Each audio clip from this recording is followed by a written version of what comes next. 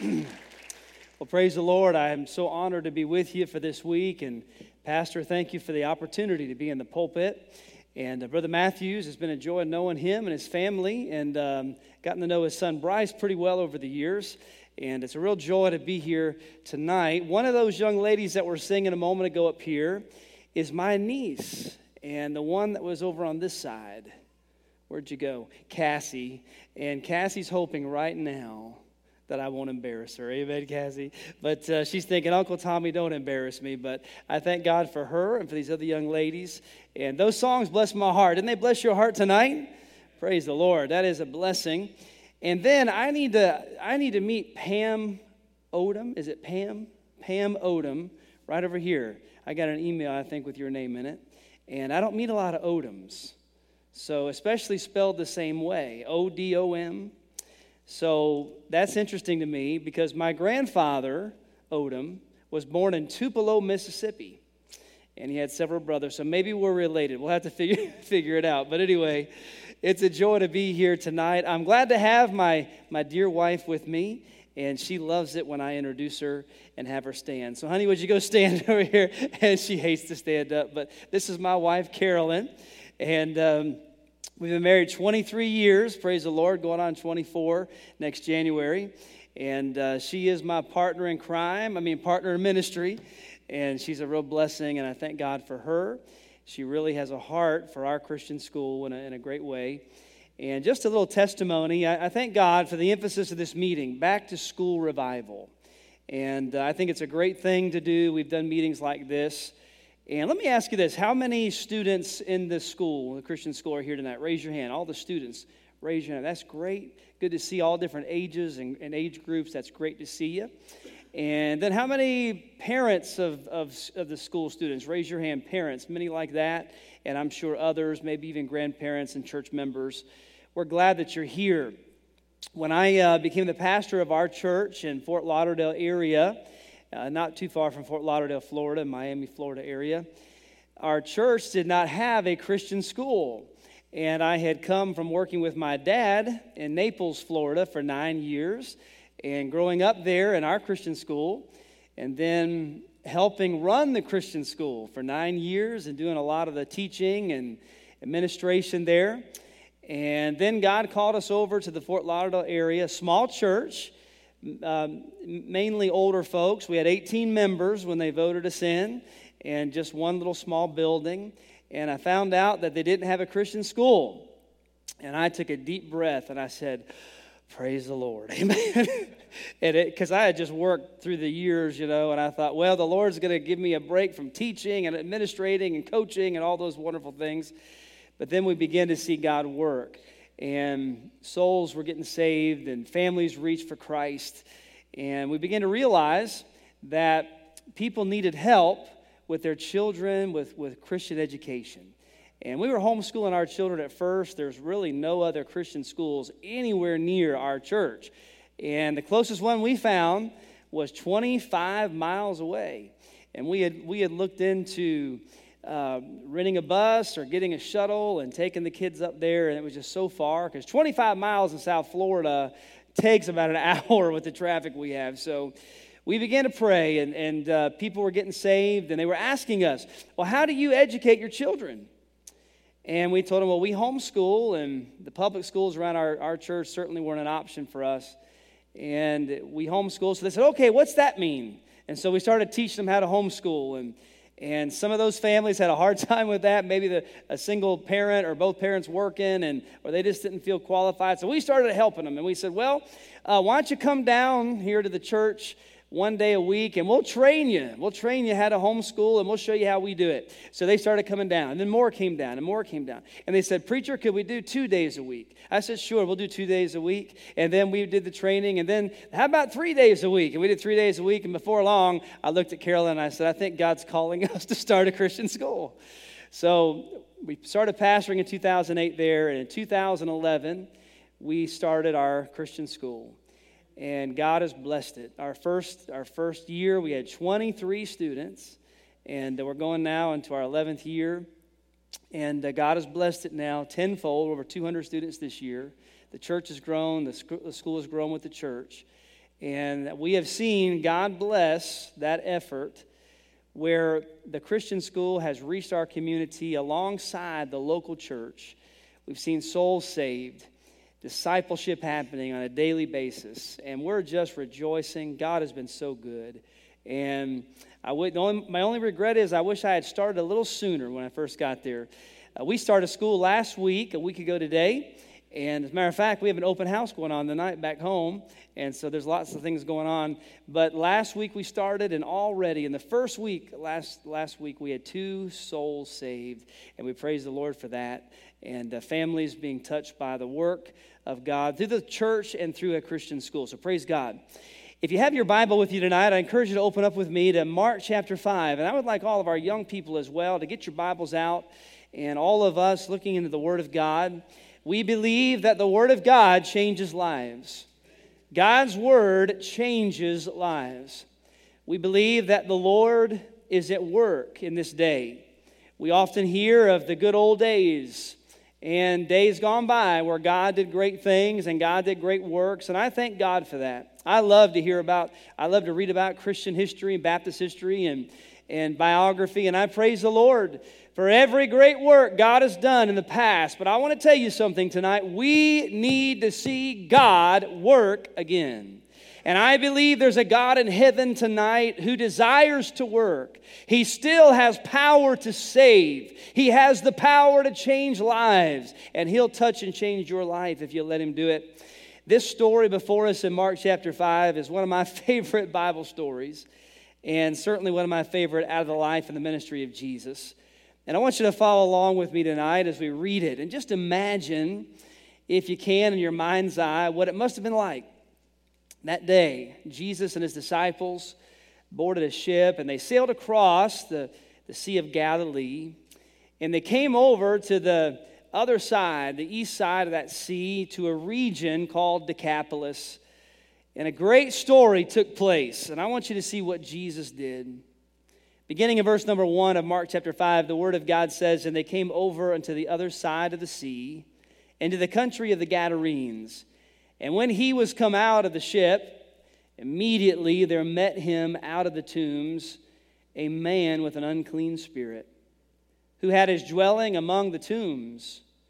And no man could bind him, no, not with chains, because that he had been often bound with fetters and chains, and the chains had been plucked asunder by him, and the fetters broken in pieces. Neither could any man tame him. And always, night and day, he was in the mountains and in the tombs, crying and cutting himself with stones. And when he saw Jesus afar off, he ran and worshipped Him, and cried with a loud voice and said, What have I to do with thee, Jesus, thou Son of the Most High God? I adjure thee by God that thou torment me not. For he said unto him, Come out of the man, thou unclean spirit. And he asked him, What is thy name? And he answered, saying, My name is Legion, for we are many. And he besought him much that he would not send them away out of the country. Now there was there nigh unto the mountains a great herd of swine feeding. And all the devils besought him, saying, Send us into the swine, that we may enter into them. And forthwith Jesus gave them leave. And the unclean spirits went out and entered into the swine, and the herd ran violently down a steep place into the sea. And there were about 2,000, and were choked in the sea. And they that fed the swine fled, and told it in the city and in the country, and they went out to see what it was that was done. And they come to see Jesus, and see him that was possessed with the devil, and had the legion, sitting and clothed, and in his right mind. And they were afraid. And they that saw it told them how it befell to him that was possessed with the devil, and also concerning the swine. And they began to pray him to depart out of their coast.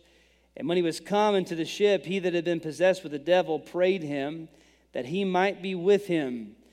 Howbeit Jesus suffered him not, but saith unto him, Go home to thy friends, and tell them how great things the Lord hath done for thee, and hath had compassion on thee.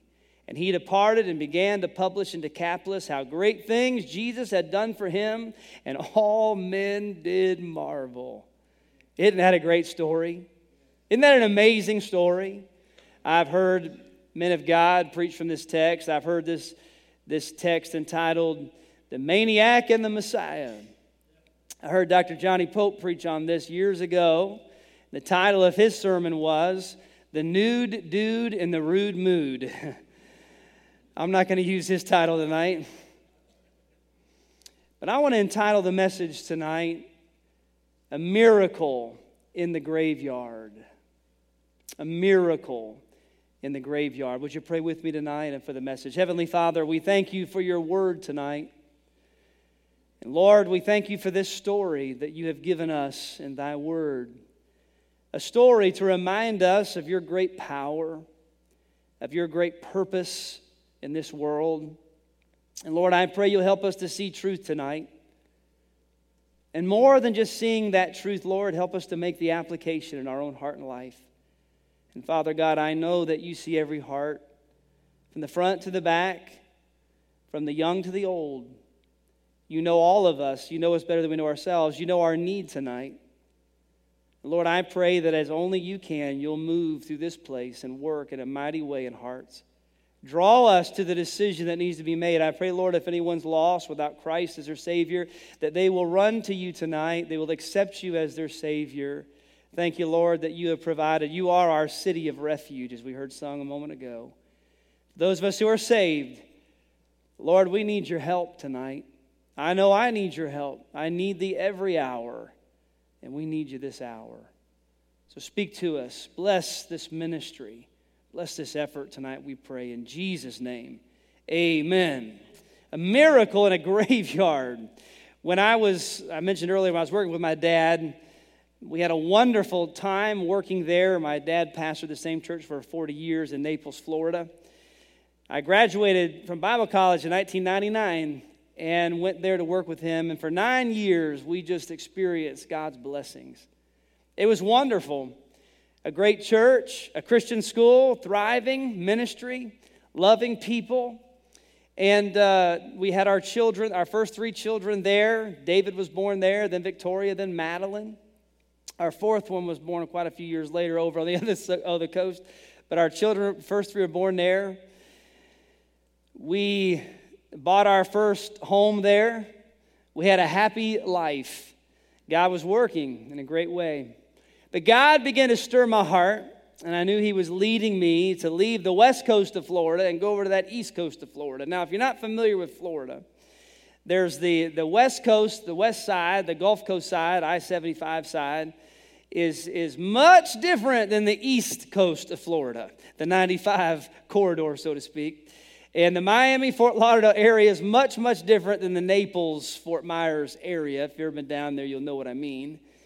Someone once said that the devil lives in Las Vegas. I think he vacations in Miami, all right? So Miami is known as it's a great city in many ways, but it's a wicked city. There's a lot of sin there. The South Beach mentality has worked its way through the communities. There's a lot of people there. There's a lot of different cultures there.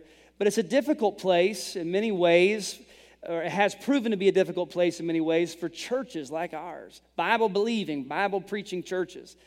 And I was praying about that, and God was calling us and leading us, and there was an open door. And I'll never forget, I was at a preacher's fellowship meeting and seeking counsel from these preachers and pastors, and they knew me well. They knew my dad. And this one older pastor, God bless him, I think he was trying to help me, but I was telling him about what God was doing in my heart. And he says, now, Tom, he said, you're thinking about leaving your dad's ministry in Naples, where everything's going so great, and you're thinking about going over to the Miami area? And I said, yes. And he says, why in the world would you want to do that? I think he had the gift of encouragement, amen? And I said, well, preacher, because God's calling me to do that, you know?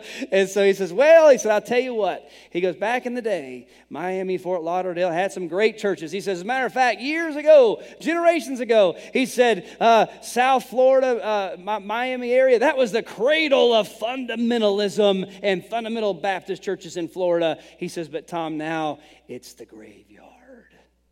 That's where preachers go to die. That's where churches go to die. And I said, thank you for the encouragement, brother. I appreciate that. And so we went over there. God had led us, and a little church, a little group of people. They didn't have much building or anything. And but I knew God had called us to go. And we were going to be going to church the next Sunday morning. We had taken our family over there, and they had a house there on property they kept us in. And I think the furniture was from the 1970s, maybe something like that. And it was a little bit dusty in there, but we were happy. We were thankful we were in there. And the next morning, we were going to be meeting the church, the small group of people. And my dear wife, look how beautiful my wife is. Isn't she beautiful? And my beautiful wife has an allergy to dust. And so we were in that house, and we got the kids in bed, and I looked over, and her eyes were swollen. And they were swelling up from that dust. And I noticed that, and I thought, oh boy. And so we put the kids to bed, and we got in the living room, and we sat down, and we started praying together. And we started realizing that God was calling us from a comfortable zone, a comfortable place, to an unknown place. A group of people we didn't really know, in an area we didn't know, and a lot of the comforts of our life were being taken away, and we were praying, and she started crying, and then I started crying. And then when I cried, she prayed, and then she'd start crying. And then when she started crying, I'd start praying. And we were just crying and praying and crying and praying. And we were surrendering our lives, And we thought, what in the world is God calling us? Is this a graveyard we're going to? And so we got done finally. We got a little bit of control. And Carolyn said, oh, no. She says, my eyes, and they were already swelling because of the dust. Now she's been crying. Now they're like big puffy. She goes, I'm going to look terrible to meet the new people tomorrow. She says, they're going to think, what in the world happened to me? So she went into the kitchen, and she got 2 wash rags, and she got some ice, and she made 2 ice packs. And she put those 2 ice packs on her eyes to try to get the swelling down. And she was holding it there for a few minutes, and then all of a sudden she said, Tom, help me. I said, what's wrong? She said, the ice packs are stuck to my face. Literally, these 2 wash rags had just seized to her skin. And so we couldn't get them off. I had to get warm water, and try to work it off. Finally, we peeled it off. The skin was broken around her eyes. Now she's got swollen eyes with big scabs around her eyes. I said, great, now they're going to think the new preacher beat his wife up the night before church, Oh, those stories. They're funny now. They weren't funny then. She put a little extra makeup on. Amen, honey, and we made it through. But can I tell you something? When you follow the Lord and you do God's will, you learn it's amazing what God can do in a graveyard. That church, that area that people told me was a graveyard, I've seen God bring life to that graveyard. I found out that God can save people in Naples, Florida, but guess what? His arm is not shortened that it cannot reach Miami, Florida. Souls are being saved there just like they are in other places of the world because the gospel of Jesus Christ has power and it does the work wherever it goes because God can do a miracle even in a graveyard. And so we find in this story a miracle in the graveyard. I love stories like this in the Bible because I think God gives us these kinds of stories to remind us of a few things. First of all, it reminds us that nothing is impossible with God. Nothing is impossible with God. I just want to say this. Do you have something in your life that looks impossible? Let me ask you this question. Think about your prayer list tonight. I hope you have a prayer list. If you don't have a prayer list, go home and start one tonight. Think about your prayer list tonight. Do you have anything hard on that prayer list? Difficult? You should. Let me ask you this, though. Do you have anything on your prayer list tonight that is impossible? When I say impossible, I mean in terms of humanity, in earthly terms, in human terms. I mean, to look at that in human terms, somebody would say, that could never happen. That's an impossible situation. That will never turn around. But with God, all things are possible. Only believe. Our prayer list ought to be full of things that man would call impossible, that God Almighty could break through and do the work. God can do more in 5 minutes than we can do in a lifetime. Amen, church? Perhaps tonight, there are those here in this room. Maybe you feel like you're in a graveyard tonight. Maybe some part of your life's in the graveyard tonight. Maybe there's somebody here tonight that doesn't know Jesus Christ as your Savior. you're lost and without the Lord, you are in a graveyard for sure. You're living in death. The Bible says that without Christ, we are dead in trespasses and sins. And if you came to this meeting tonight without Christ, if you don't know for sure that heaven's your home, that Jesus Christ is your Savior, you're living among the tombs, you're dead in trespasses and sins, but I got good news for you. I've got a Savior who can do a miracle in your graveyard. He can save your soul tonight. He can deliver you from your sins. He can take you from the road to hell and put you on the road to heaven. Glory to God. He can do a miracle in your life. If you're not saved, get saved tonight. But you know what? I believe there could be a whole lot of saved people here tonight that have some issues in the graveyard. Oh, tonight there are relationships hurting, struggling, dying, issues of life. You know, maybe some of us tonight have a loved one in the graveyard. Meaning tonight, just spiritually speaking, meaning tonight that we're burdened for a friend, a family member, maybe a son or a daughter, maybe a mother or a father. They're away from God. Perhaps they're lost without Christ as their Savior tonight. If they were to die, they would not be in heaven. Perhaps we have someone like that. I got to think about this maniac of Gadara. The Bible talks about the fact that they couldn't chain him. They couldn't control him. And I thought, think with me in your mind's eye for a minute. Think with the process of all of that. I could imagine his mother and father, perhaps. We don't have those details, but just thinking about it. Maybe his mother and his father tried to help him, tried to control him. Maybe they pled with him to not be crazy and not to cut himself and be off like he was. Maybe they tried and tried. Maybe he had some friends that tried to help him. Maybe he had some family, some brothers or some sisters, but everybody had given up on him. He was out there in the tombs now. And tonight, perhaps there's someone you're burdened for. Maybe tonight there's an issue of your life you feel like it's in a graveyard. Maybe there's a dream in your life, a ministry or a dream that you feel like has not been fulfilled and it's not what it should be and your life's not where it ought to be tonight. I've got good news for you. The Bible tells us that Jesus can do some great things in a graveyard. Not just in this passage, but I thought about John chapter 11. Do you remember John 11 when Lazarus had died? And Mary and Martha, Lazarus' sisters, had called for Jesus, and he came, and Lazarus had died. He'd been 4 days dead. And John chapter 11, Jesus walked into that graveyard, didn't he? And what did he do? Lazarus, come forth. Let me tell you what I believe tonight. I believe if he hadn't have said Lazarus, if he had just said, come forth, I believe every dead soul in the ground would have come out of the ground. I believe that's the power Jesus has. But he made it specific. So he said, Lazarus, come forth. By the way, you ever thought about poor Lazarus? I mean, you know, when he died, he went into paradise. He's enjoying it. Look, people that die, and now, of course, we go to heaven when we die to be absent from the bodies, to be present with the Lord. But those folks are with the Lord. They don't want to come back to this old sin-sick earth. Poor Lazarus, he had to come back. He had to eventually die again. But Jesus did a great miracle in the graveyard with Lazarus. Just a little while later, he would do a great miracle in his own graveyard. Because after he died on the cross, he was buried in a borrowed tomb. And on that first and appointed resurrection morning, up from the grave he arose. And miracles have happened in graveyards. Let me remind you of something. There's another great miracle going to happen in some graveyards one day. One of these days, the trumpet's going to sound, and the Lord is going to return, and the dead in Christ shall rise first. Now, you talk about a miracle in a graveyard. Every graveyard in this world that has a saved person buried in it is going to see a miracle. I mean, that's resurrection ground. So, look, I don't know what you're facing tonight. I don't know what you're going through tonight. I don't know what all your loved ones are facing tonight. But I know this. There's a Savior in heaven named Jesus who can do a miracle. Maybe you came to this meeting tonight needing a miracle.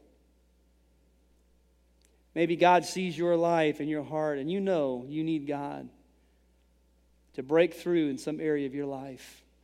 This story encourages us. Number one, I want you to notice with me the plight of the maniac.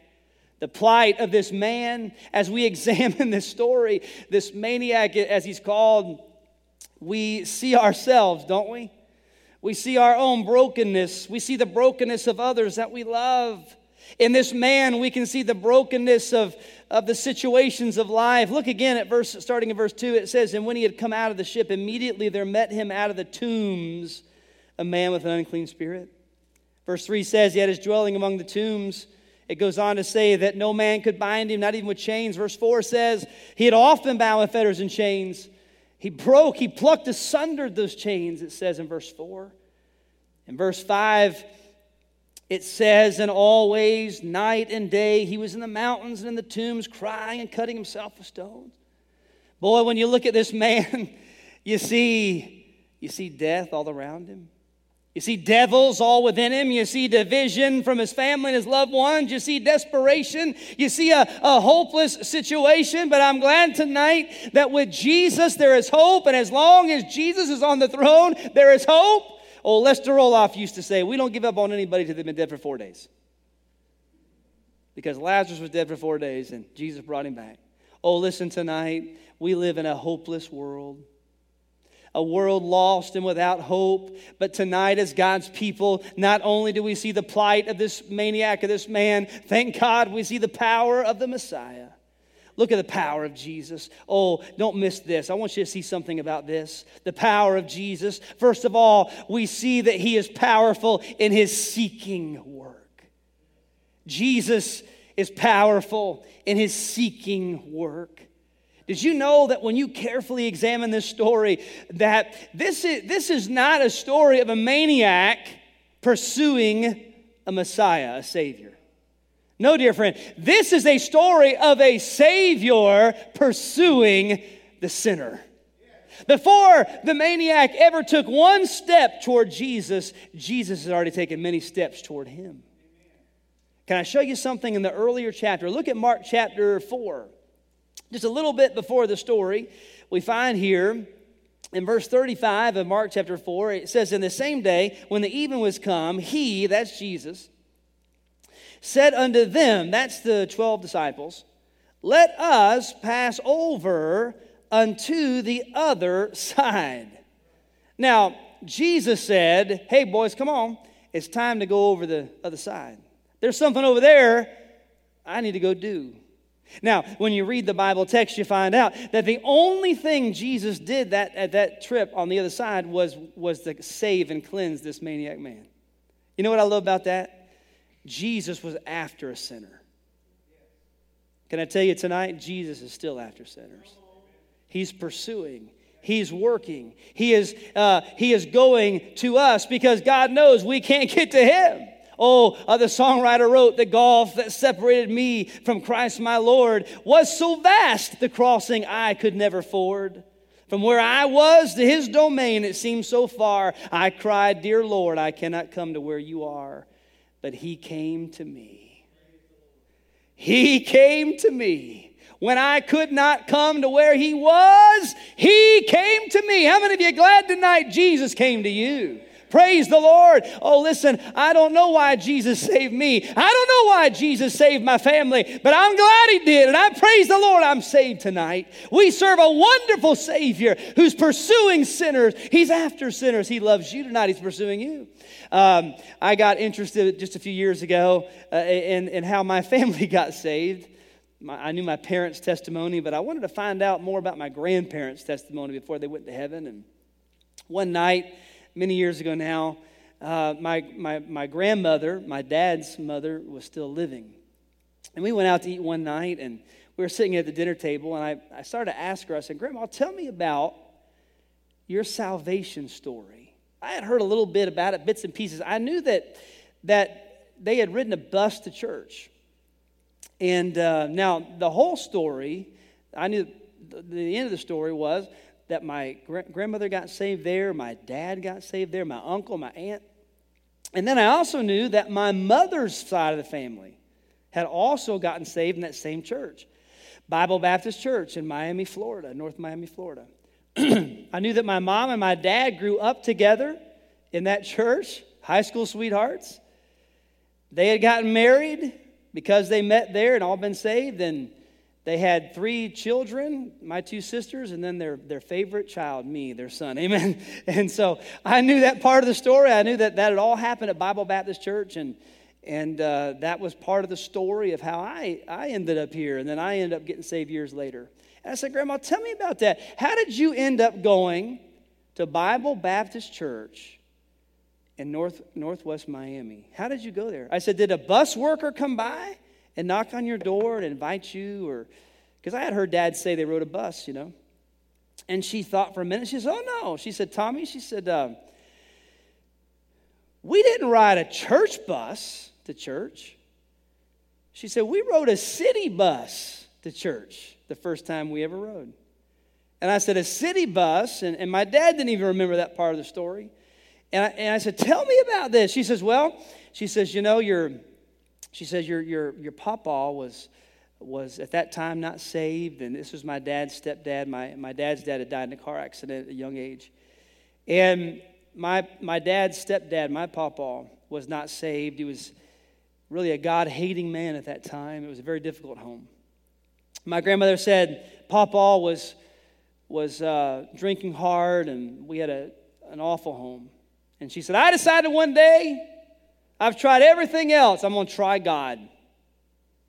She said, I didn't know the Lord. She said, I'd gone to Presbyterian church growing up a little bit, but she said, I wasn't saved. And she said, so I got the car keys and I went out. I got your dad, your aunt, your uncle, and your aunt. And I said, we're going to church. And they left out. And she said, Papa said, where are you going? And my grandmother said, John, we're going to church. And he says, well, you're not taking my car to church. And he grabbed the keys away from her. And she said, fine, we'll walk down to the bus stop. And so she said, we walked over 7 blocks to the bus stop on Northwest 7th Avenue in Miami, Florida. That bus stop is about 10 miles from the church I pastor right now. And she says, we went to the bus stop and we waited there. And she said, I knew there was a bunch of churches on Northwest 7th Avenue. That's Church Row. You know, there was churches to the south. There was churches to the north. Several churches, different types of churches. And she said, I said to the kids, I said, well, we'll just wait here. And whichever bus comes first, we'll take the bus. If the bus heading south comes first, we'll get on that bus and we'll go down. And the first church we see, we'll go to church there. If the northbound bus comes first, we'll take that bus and we'll go to the first church we find going north. And so she's telling this story. Well, I knew that Bible Baptist Church was just a few blocks north of that bus stop, and that's where they ended up going. They got saved. My mom meets my dad. I get born. Everybody get the story, right?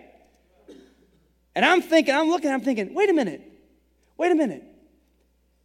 My entire existence on planet Earth was determined upon which bus came first? I said, Grandma, what if the southbound bus had come first? She said, well, I guess we would have been Missionary Alliance.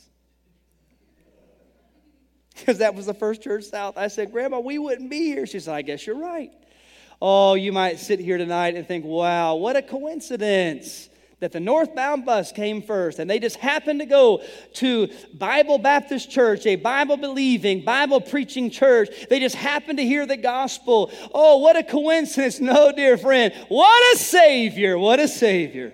You know what was happening at that bus stop? There was a God in heaven that was after my grandmother. He was after my dad. He was after my family. And by the way, my papa got saved, became a deacon in that church years later. Hey, what a Savior we serve tonight. God was pursuing me before I was ever born. He was pursuing you. So we see his power in his seeking work. But then we see his power in his saving work. Oh, listen, that man got cleansed. You know, verses 16 through 14 are an amazing passage. I won't take time to go through every verse there with you at this time, but I would encourage you to read it. It's an amazing passage about Christ's power and dominion over demons, devils. It's amazing. As a matter of fact, when you first read into verse 6, this conversation's taking place, and at first thought you might think that it's the maniac speaking to Jesus, but actually it's not him, it's the devils within him that are speaking to Jesus. And this conversation is taking place, and in verse 6 it mentions there that he ran and worshiped him, and the word here means that it means to bow down or to acknowledge the superiority of. And aren't you glad that those devils had to bow down to our Jesus? Aren't you glad for that? Aren't you glad that those devils, by the way, look what they said through this man. They said, in verse 7, and cried with a loud voice and said, what have I to do with thee, Jesus, thou Son of the Most High God? That was the devils talking right there. They know that God is more powerful than them. And I want to remind you tonight, church, I want to remind you, Christian school students, and every one of you young people, and all of us, greater is he that is in me than he that is in the world. Tonight, there's a real devil, and he has power, but we have a real God who is almighty. He is the Most High God, and he exercises his power over these devils, this legion of devils here. And we see his power in the cleansing. But watch this. Not only did he cleanse that maniac, he changed him. Hey, how many of you believe when God saves someone, he changes them? God comes in. That doesn't mean we become perfect. We don't preach sinless perfection. But dear friends, 2 Corinthians 5:17 is still in the book. Amen? If any man be in Christ, he's a new creature. Old things are passed away. Behold, all things have become new. And when God moves into a life, something's going to change.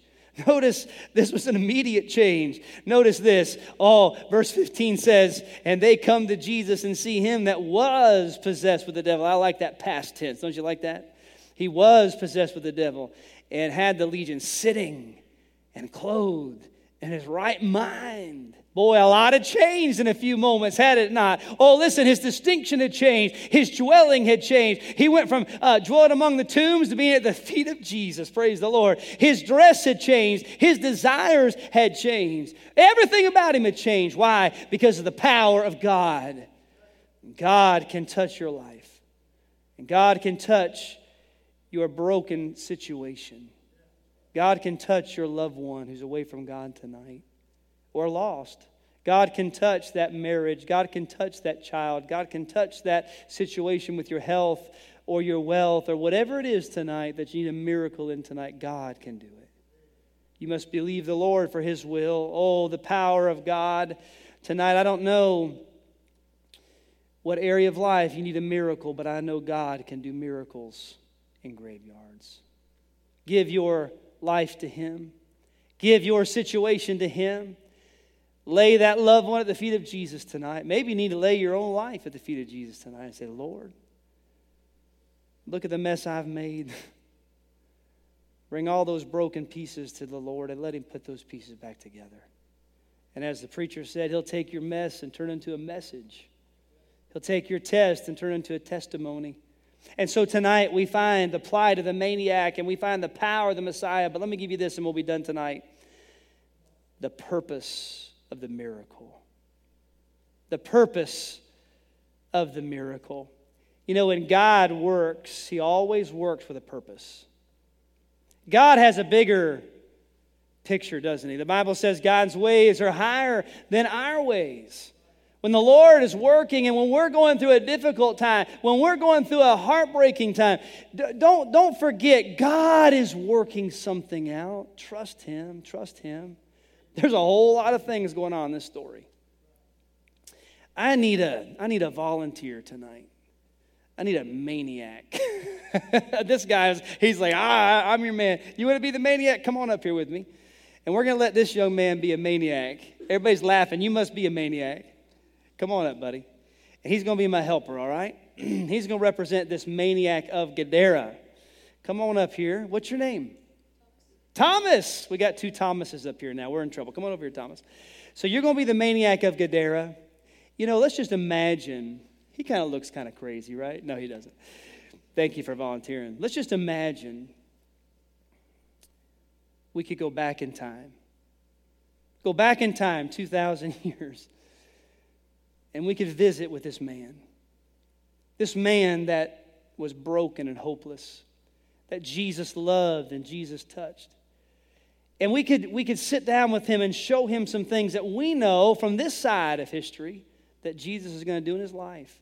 He may not understand why he went through what he went through.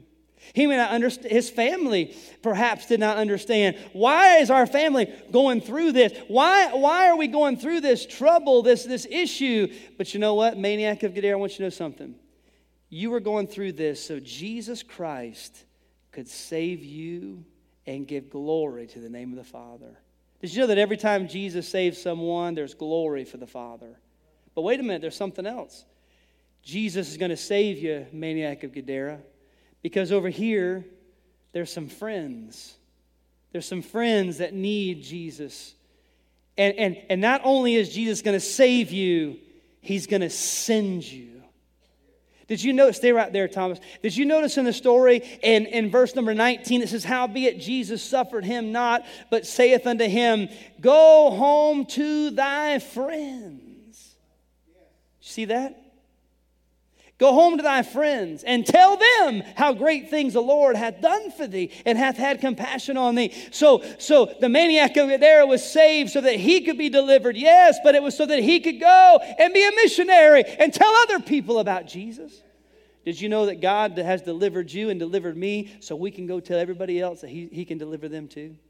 Our story must become a testimony. Go tell someone else what God has done for you. There are some friends, there are some family that your life can touch that no one else will ever touch. Did you know there's people in this world that this church may never be able to touch, or that may never come into this auditorium on their own, but you can go to them.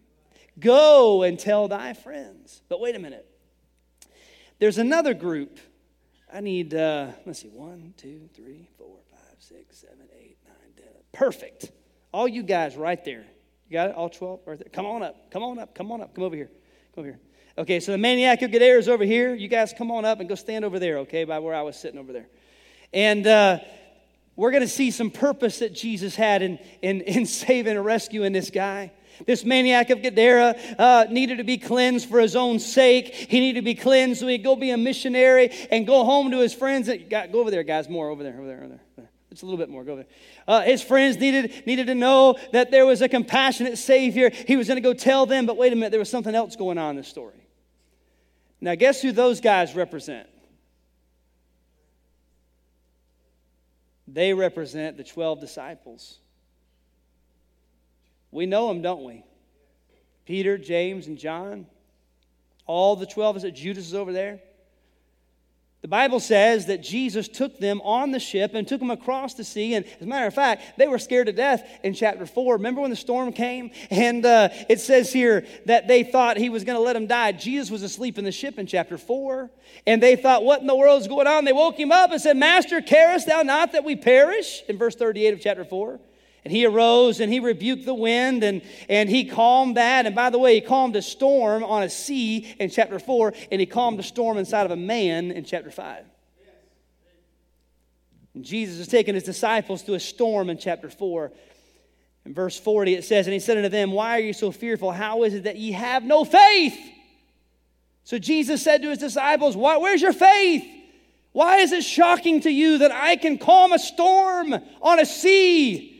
And then he brings them off the ship, and they're watching, and they're watching Jesus with this maniac of Gadara. He's casting out these devils into swine. They're watching that. They're watching his life change. They're watching him sit at Jesus' feet. They're watching what Jesus says to him. And Jesus is looking at these men, and I want the maniac to realize these men right here, believe it or not, God is going to use those men to turn the world upside down in just a few years. And Jesus knew that those men over there, most of them, they were going to face some devils. And they were going to go through some storms. And they were going to have some great challenges. And they were going to meet demon-possessed people. And they were going to come across, in the book of Acts, we read a lot of stories. They're going to come across some hopeless cases and some difficult things. And Jesus brought them along so that they would learn that with God, all things are possible. And I want to remind you, when you're going through your graveyard, God is working to build the faith of others. Listen, don't lose faith. Someone's watching you tonight. The way we react and respond in situations of life could affect the lives of others, because there's people around you that need to gain faith and strength so that they can see what God has done in your life and in my life, and they can go serve God and help turn this world upside down for God. Amen? Let's give these guys a big hand. Thank you for that. The purpose of the miracle. The purpose of the miracle was to save the sinner and to send the missionary, and it was to strengthen the disciples. Can I say this as well? Not only did this story strengthen those disciples. Wait a minute. Jesus was looking down. He was looking down history, future, wasn't he? And guess what? He saw a group of people at Central Baptist Church in Hattiesburg, Mississippi, on a Monday night at a back-to-school revival, and he knew that this story, this account, this cleansing, this miracle in a graveyard would help us tonight. It would help build our faith. It would help encourage us. I don't know what you're facing tonight, but God is greater. God is greater. As we were driving here tonight, coming up the highway, I believe it was, I saw a bridge, and it said on it, William Carey University. William Carey University. I assume that was after the missionary. William Carey was a great missionary. He's often called the father of modern missions. If you've not read of him, I would encourage you to look him up and read about him. He's a great man of faith. He had a great impact and influence on another young man named Adoniram Judson. How many of you heard of Adoniram Judson? A great missionary, one of the first missionaries out of the United States. William Carey helped him. As a matter of fact, he helped him become a Baptist. Praise the Lord for that.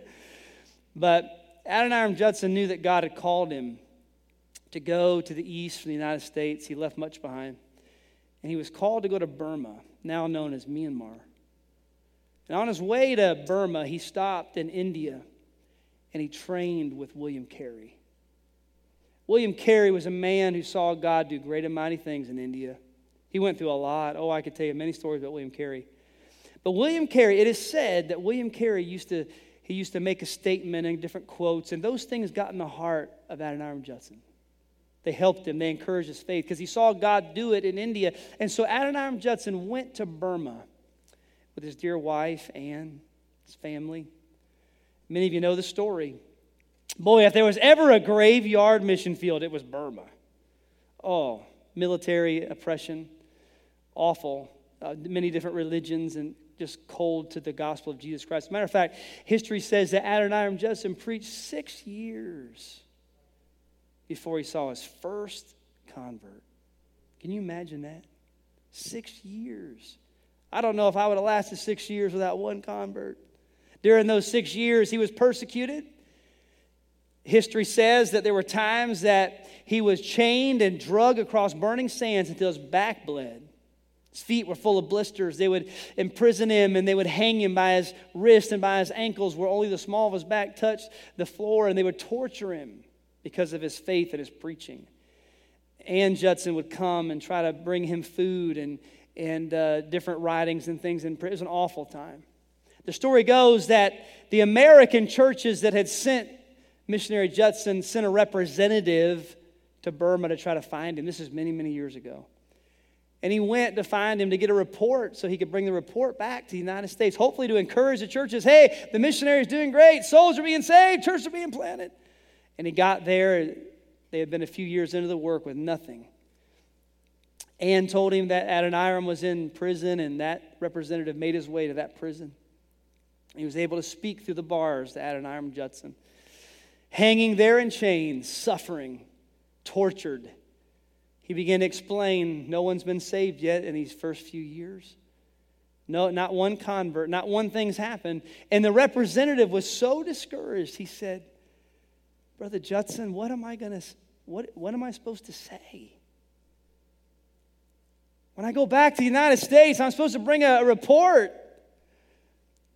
What am I supposed to tell them? And Adoniram Judson looked at that man, and he said to him something that he had learned from William Carey.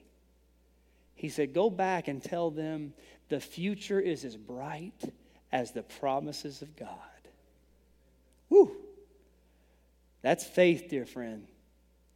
That's faith to believe that miracles can take place in a graveyard. That God can bring life from death. That God can move and break through in a great way. Can I tell you something about that graveyard? Listen, at Adoniram Judson's death, when he was 61, Burma had 63 Baptist churches. 7,000 converts to faith in Christ. And in a recent book called Operation World, in that book, it estimates that Myanmar, which is now the name of Burma, the Baptist Convention in Myanmar has 3,700 churches and an estimated 617,781 members. And almost all of them trace back to the ministry of Adoniram Judson. You know how that happened? God did a miracle in a graveyard. He can do a miracle in your life and my life. He can work in our children's lives. He can work in our marriages. He can work in our lost loved ones. Let's trust Him to do it tonight. Would you bow your heads in prayer with me, every head bowed, every eye closed? Heavenly Father, I thank You tonight for this story in the Word of God. It encourages us. Lord, when we see what You did with this maniac of Gadara, it's a reminder for us tonight that there is no hopeless situation when You're in control. We give our lives to Thee tonight. Lord, I pray that if there's anyone lost in this meeting, that You would draw them by Your Spirit, convict them as only You can, show them their need of Christ. I pray they'll be saved tonight. And then, Lord, for those of us who are saved, examine our heart. Lord, may we seek You for a miracle in our life. Lord, break through. We need You tonight. No doubt in a crowd this size, there are some burdened hearts, even broken hearts. Situations of life that are beyond our control. Lord, we would look at those things and say, this is hopeless. What are we going to do? Lord, we don't need to do anything. We need You to do it. We need You to work and move in hearts and lives. Lord, possibly tonight, many here have someone lost or even away from the Lord. They're praying for them tonight. Perhaps some tonight have a burden in their own life. May we bring the broken pieces to Thy feet tonight and trust You to work in a mighty way. We pray these things in Jesus' name with every head bowed, every eye closed, no one looking around. Could I ask you tonight, do you know the Lord Jesus Christ as your Savior? There's one way to heaven. It's not through something, it's through someone. Being a good person won't get you there. Going to church won't get you there. Being religious won't get you there. Being from a Christian family won't get you there. But Jesus can get you there. For whosoever shall call upon the name of the Lord shall be saved. If you're in this meeting tonight and the God of gods has spoken to your heart, and you know if you were to die tonight, you'd not be in heaven. Oh, listen, I want you to come to Jesus tonight. He is calling you. He is drawing you. A call on Him. Lord, be merciful to me, a sinner. You come tonight, this old-fashioned altar. Let us take the Bible and pray with you and show you how you can be saved the Bible way tonight. Don't leave lost. Come to Jesus tonight. And I would assume that most in this room are saved. Most of us know the Lord. But do you need a miracle tonight? Do you need the Lord to break through in something in your life? Maybe it's that child. Maybe it's a parent. Maybe it's a friend. How many of you tonight say, Pastor Odom, God knows my life. God knows the graveyard of my life, the hopeless situations I'm dealing with. And I believe tonight that God can do a miracle in my life. I'm praying for it. Would you lift your hand with mine all over this house? God bless you. God bless you. God bless you. I want to ask you one more question, then we'll have a time of invitation. You're free to come and pray. Tonight, perhaps God has laid someone on your heart, a friend, a family member, a loved one that is not saved. Or perhaps they're saved, or they say they're saved, but they're away from God. And you're burdened for them tonight. You know God needs to do a miracle in their life. You're praying for them. Would you lift your hand if you got somebody like that in your life? God bless you. Let's stand together prayerfully.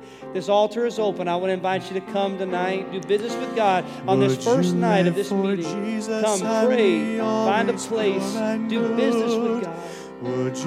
If you need someone to pray with you, please wave at us. Raise your hand. Let us know. If there's a specific thing we can pray with you about, let the workers know. We'll come to you. Let Him have God His bless you as way you come tonight. with Trust the Lord. thee. Let him do the work. His power can make you what you ought to be. His blood